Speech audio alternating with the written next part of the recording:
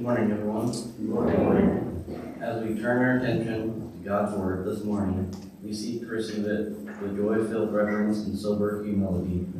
The songs of the Word found in your bulletin prepares our hearts and minds to do that. Let's read it together.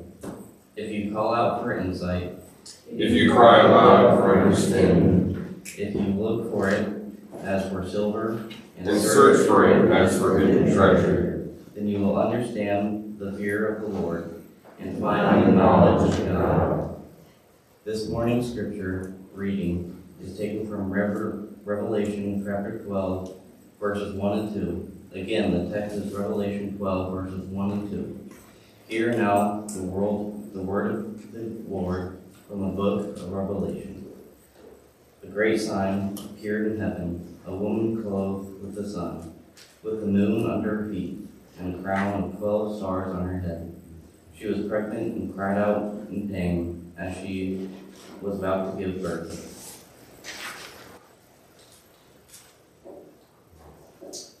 Well, thank you, Logan. We've been, this Advent season, we are looking at the Star of Bethlehem. As we learned last week, as we explained to the kids in our children's service, that this passage, Revelation 12, has a long history of interpretation which is understood to be a summary of the account of the appearance of the constellations in the heavens at the time of Jesus Christ. And so this morning we're going to look at particularly verse 2.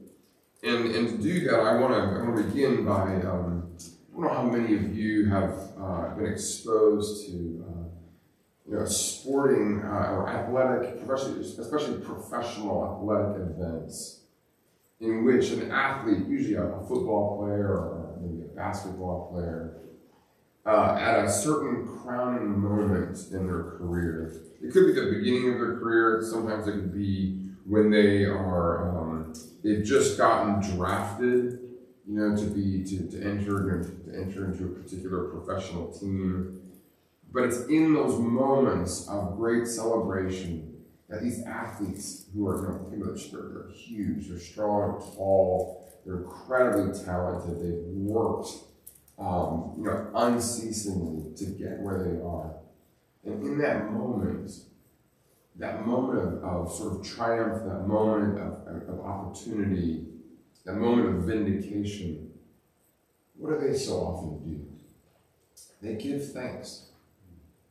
And whom do they often thank? I think their mom.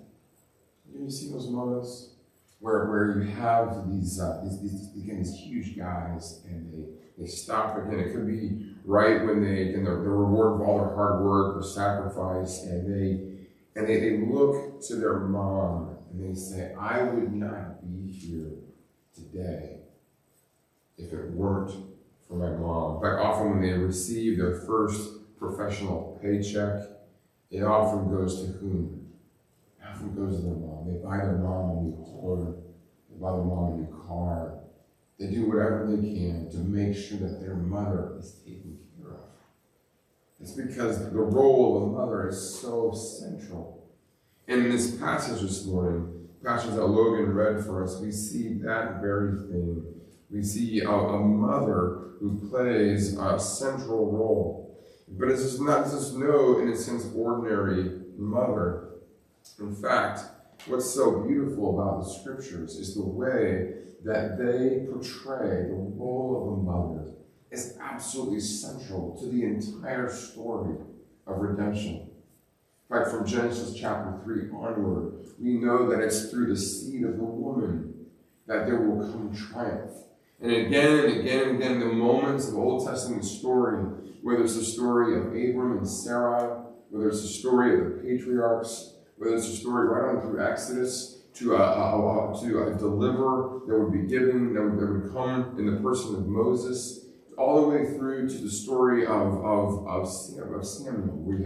We saw that in our call to worship, the story of Hannah, a barren woman celebrating the fact that God has given her a child, not just any ordinary child, but a child for whom God will be acting and bringing great deliverance to his people. And of course, it's Luke, in Luke's Gospel, Luke chapter 1 and 2, Luke himself uses the narrative of Hannah and Samuel as a way of speaking of the coming of John the Baptist and ultimately the person of Jesus Christ. But it's this idea that a woman, specifically a woman who's expecting, is the sign of great promise. And it's here in Revelation chapter 12 that we see this picture in the heavens.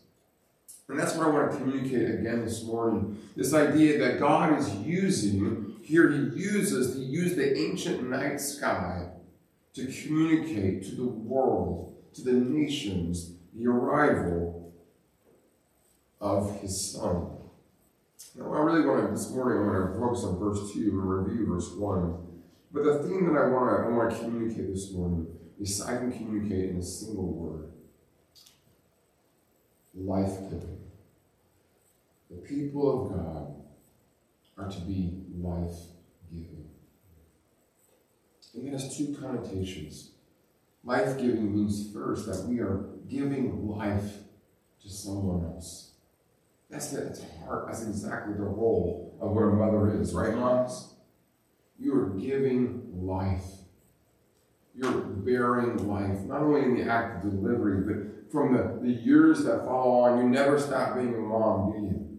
You never stop thinking, worrying, wondering, working, wondering what you can do to better love and care for your children. And it's a picture beautifully of the church, as we're going to see here in a moment. But this notion of life-giving is not only the idea of giving life to others, but very importantly, you're giving your life away. And I wouldn't call it a zero-sum game, but those of you who are moms, you know that as you give, it is costly. As parents, we don't fully realize often what we're getting into, right? When we become parents, we don't realize, oh my goodness, this is so costly. And yet, so often, most of the time, we're willing to do it, aren't we?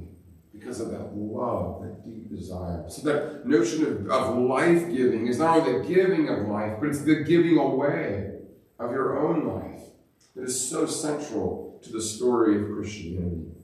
So in Revelation chapter 12, we've seen here in the first few words is a great sign appeared in heaven. And of course, in Greek, the word for sign, semeion, can also be translated constellation. That here in the heavens, John is recounting what was seen in the night sky in the first century. A constellation appeared in the heavens. And what's the picture? He describes it, a woman clothed with the sun. And of course, we know, if you're familiar with any of the constellations, both ancient and modern, that one of the most prominent ones is that of Virgo.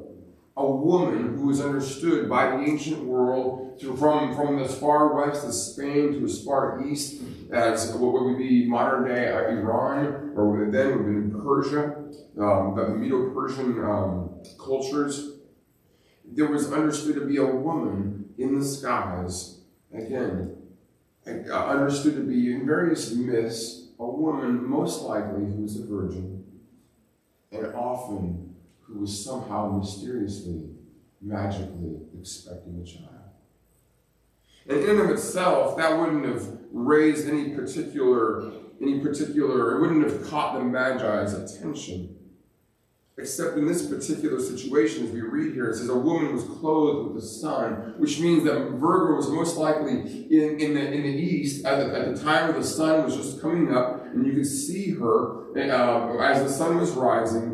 And it says here that with the moon under her feet. Now, very rarely, this is very important, very rarely, as the sun was coming up, the moon would also be in a place where you could see see Virgo with the moon underneath it. And of course, in the ancient context, the moon had a significance.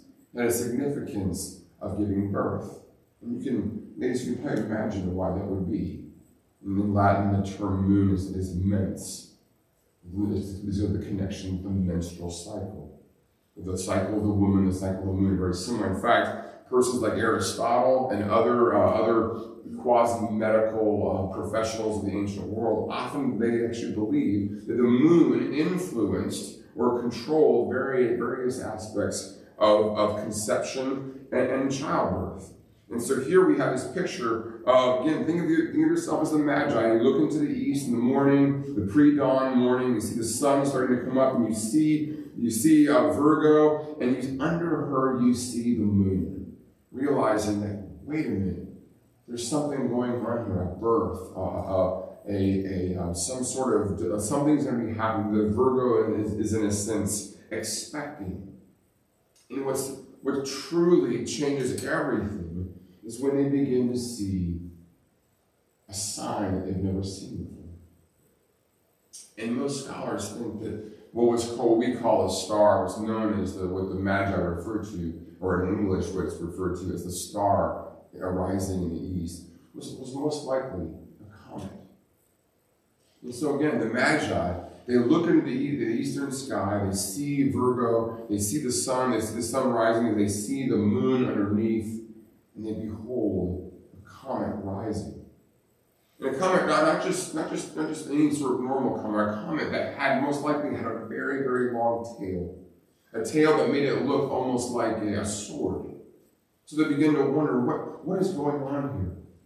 What is in the ancient world, this is even more amazing, that regularly with the arrival of a comet, there was an association of a royal birth. In fact, there were several ancient emperors, Roman emperors, whose births were accompanied by some sort of meteor or some sort of comet. And it was always recognized as a sign of the heavens, giving this signal, this indication that someone great was being born. And as we discussed last week, most likely these Babylonian Magi would have been in contact with the Jews who were still living in Jerusalem and would have made the connection with Numbers 24 that speaks of the birth of one who will reign with a mighty scepter. And so we have this picture, again, of a woman clothed with the sun, with the moon under her feet, and a crown of 12 stars on her head. And unbelievably, Virgo is often seen with 12 stars above her in the shape of what's called a tiara. Kids know what a tiara is? It's like a crown. It was a crown that was used especially for women, for a queen. And it was used all the way from Egypt, in the southwest of the Mediterranean, all the way over to Persia. This notion of a tiara. So as a woman, and she has a crown of 12 stars on her head. And so in the ancient world, if you were a pagan, you would have recognized these 12 stars as a crown, giving this woman a sense of royalty, a sense of royal blood, if you will. But of course, if you were Jewish, you would know that 12 stars were only stars of a tiara, but what? The 12 stars that would represent the 12 tribes of Israel. And so this woman who represents God's people in the heavens as a royal person, in verse 2, this is what I want to concentrate on this morning. She was pregnant and cried out in pain as she was about to give birth. And what's so beautiful is the comet would have risen, going straight up into the night, into the pre-dawn morning. They would have seen this comet arising in the very womb of Virgo, realizing that a royal child was to be born. 12 stars, the 12 tribes of Israel. Clearly, for these Magi, there was one who was coming of great splendor, a great ruler who would be born of the people of Israel. And what's so amazing to me is, and this is something that if you get to know that you study the history of the Greco-Roman world, you realize that a number of the dates that we have, I always wonder, how do we know that this happened on this particular date? A lot of the dates, are you ready for this? They're determined by the way in which, often in the historical records, there's a reference to some sort of astronomical event. To some sort of, the moon was like this, or the stars were like this. And astronomers are actually able to go back and calculate depending on the number of cycles, when that actually would have occurred. And so that there's a relative, it's amazing the certainty with which we can often calculate when something happened due, again, to the predictability of the stars. And so most likely, it seems probably 6 BC, we're thinking mid-September, when there would have been this first glimpse of Virgo arising in the east, and they would have seen, again, this new occupant, if you will, in the night sky, a bright comet that would, again, have been interpreted as the birth of a ruler, looking like a baby in Virgo's womb. And what's especially important to see here is the way that this woman is expecting. Verse 2 emphasizes she was pregnant and cried out in pain as she was about to give birth. Now, if you know the story of Christmas, we know the many ways in which this is true. But most particularly, the people of God, during that time, Mary specifically, was in the area, when Mary and Joseph were in the area of Bethlehem. And when the Magi came, King Herod, wanting to trick the Magi to find out when and where the baby was born, asked this, said, hey, look, find out where the baby is, and that I too may come and worship. And the result, of course, is that the Magi are outsmarted they outsmart Herod by a dream, and they leave, they go back a different way, and Herod has to resort to what is very true, what we know of Herod the Great. He was a barbaric and brutal man. And so he sends, and he doesn't know exactly where it is, but he sends his death squad of soldiers to kill every child in the vicinity of Bethlehem who were 2 years and younger. Now imagine what that would have been like. Imagine just being in a rural setting. You have your little baby. Think of someone like little Harrison, my son, 8 months old, having the police come knocking at your door. Not even knocking, just pushed or just simply breaking down the door. Imagine a woman doing everything she can, holding that baby as tight as possible to her bosom. Doing everything she can, the soldiers ripping her off, ripping that baby apart, ripping her arms, grabbing that baby, and dashing it to the ground. It's in the context of great suffering that Jesus Christ is born. It's in the context of the great suffering of his people. I mentioned the word life-giving. That Jesus Christ comes in the midst of great sorrow and great suffering. In fact, if you ever want to meditate, especially as a family, you want to meditate on this event, John Piper has a number of years, John Piper, every Advent season, he would write a poem. And in one particular season, he writes the story about a man whose wife, whose wife and the two of them together had a child, and this child was taken, was murdered.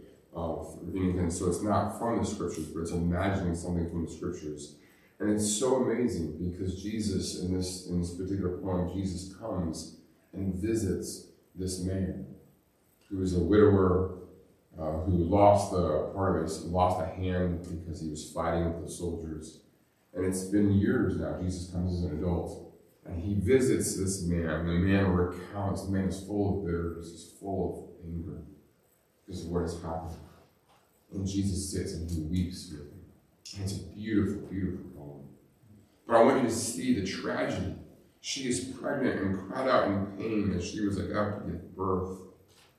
That the people of God are to be a people who undergo often very horrible suffering, inexplicable suffering, seemingly unfair suffering, in order to give birth, in order to give life. Right now, if you are in the midst of struggle and suffering, you don't know why. It's just so hard. You're ready to give up. You're ready to say, no, none of this makes any sense whatsoever. You are at home in the Christmas story. The Christmas story is right there for us. And what's so amazing is that it tells that story in the night sky of the ancient world. That to me is just mind-boggling. The ancient would have looked up, they would have seen something they had never seen before. They would have seen written in a language that was univocal for the entire world, that all the world could understand. They would have seen in the night sky, in the pre-dawn morning, a sign that a ruler was to be born, and that the woman was undergoing the pains of great travail, great labor. And they would have had hope. And hence the Magi make their 500 plus mile visit, their journey to Jerusalem. And let me close with this. What I want you to hear from the story of Matthew chapter 2 is a people of God who are completely caught off guard.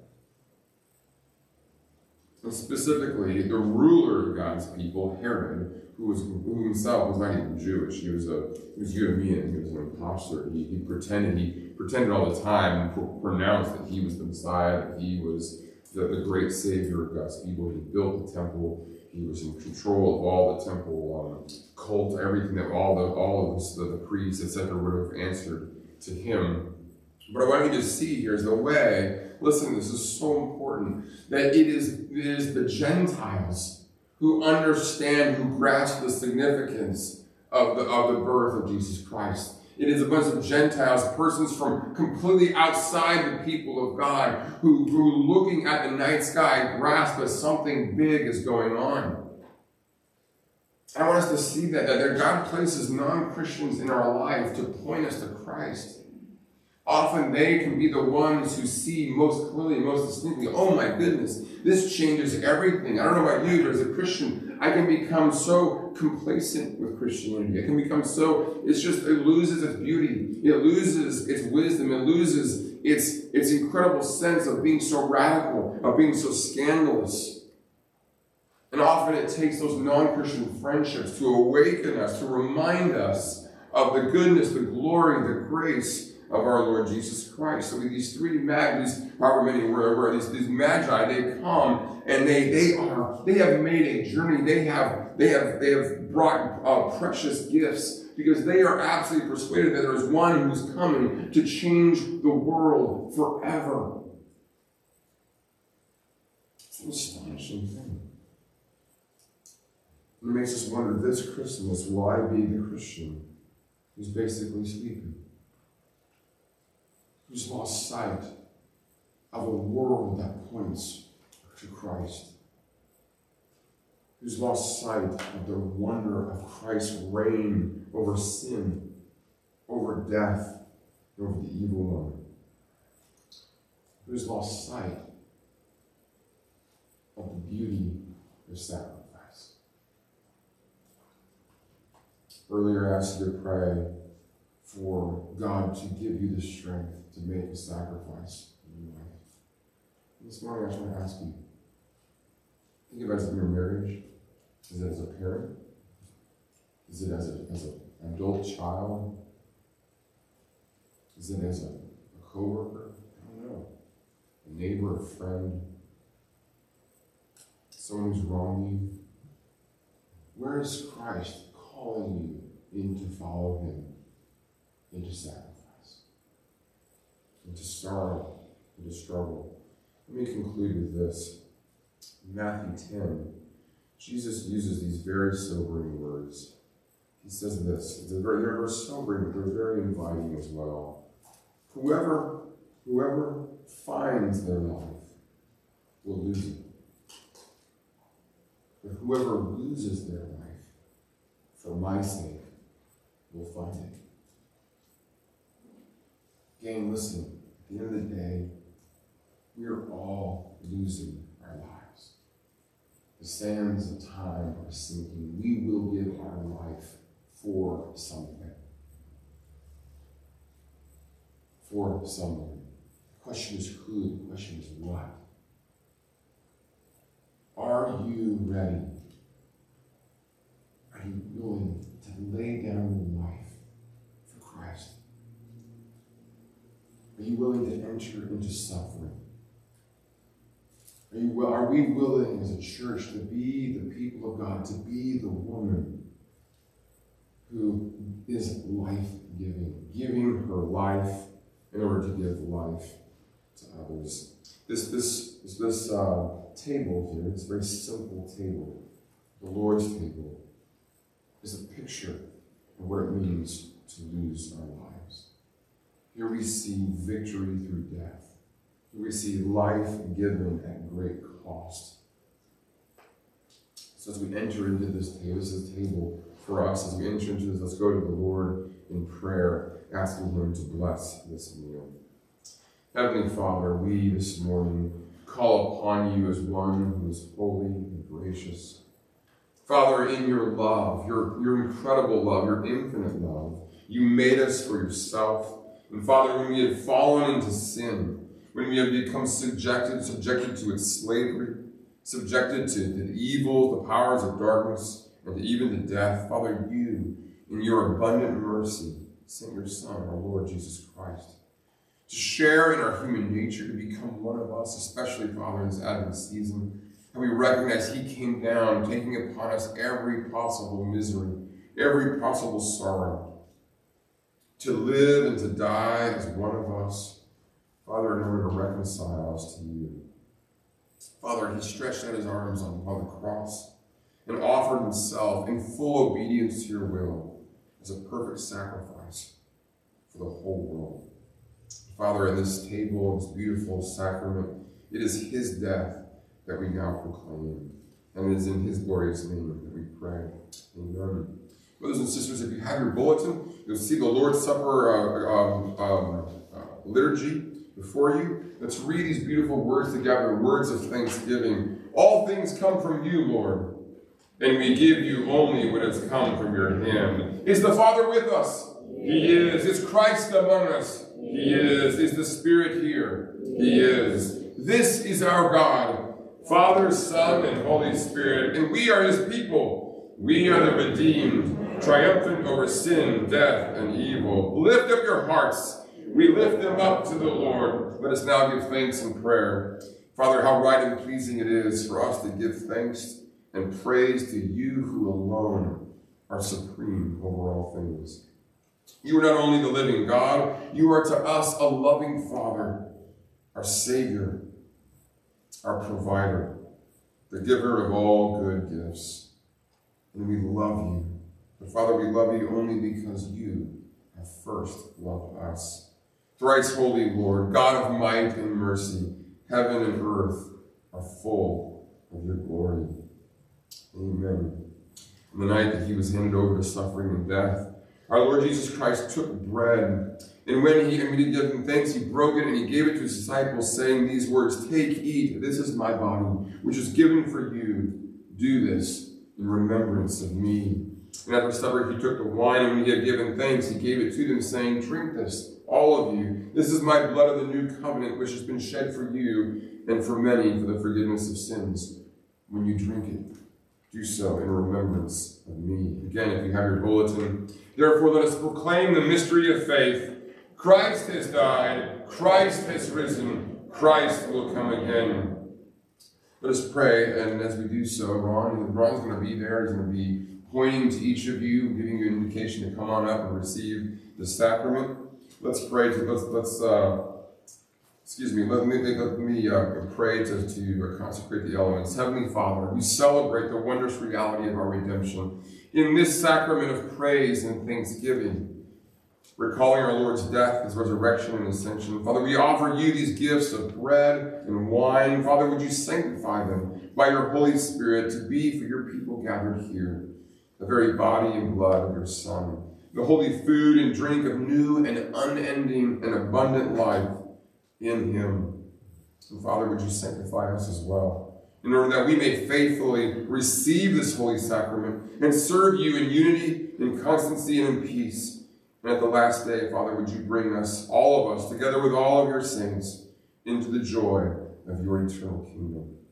Amen. Brothers and sisters who may partake of this table, you must be a sinner, a grave sinner, a sinner worthy of crucifixion. You must be a sinner worthy of everlasting damnation. It is not your sin that keeps you from this table. It is your pretense of righteousness. You must be a sinner to participate in this table.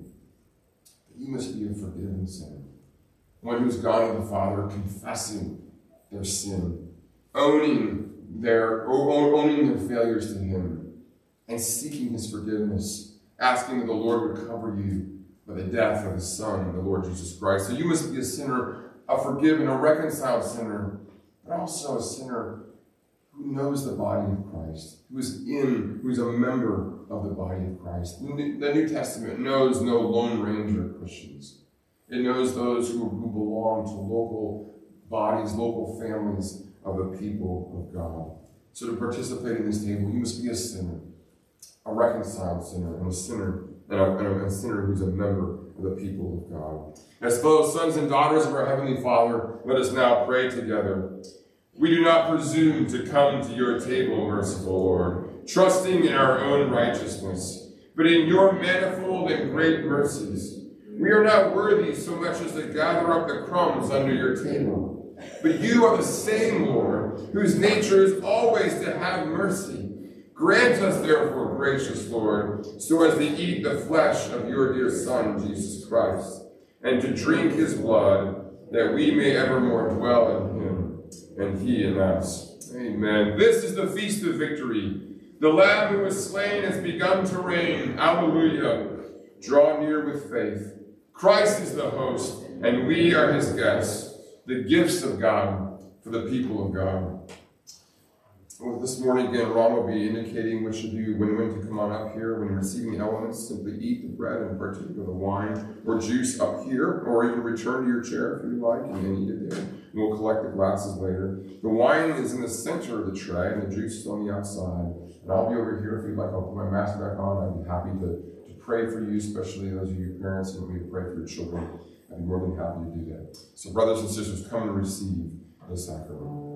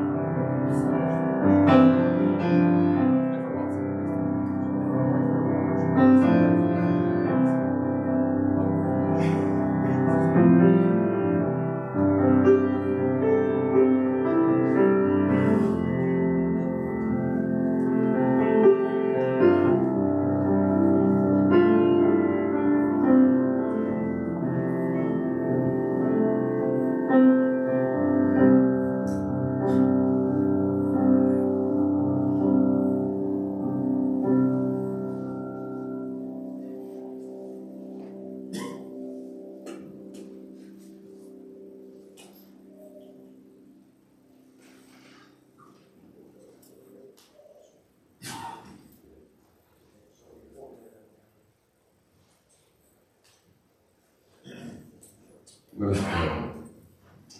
Almighty and everlasting God, we thank you for feeding us with the spiritual food of the most precious body and blood of your Son, our Savior, Jesus Christ. And for assuring us in these holy mysteries that we are living members of the body of your Son and heirs of your eternal kingdom. And now, Father, send us out to do the work that you have given us to do, to love and obey you as faithful servants of our Lord Jesus Christ. To him, to you, and to the Holy Spirit be honor and glory, now and forever, world without end. Amen.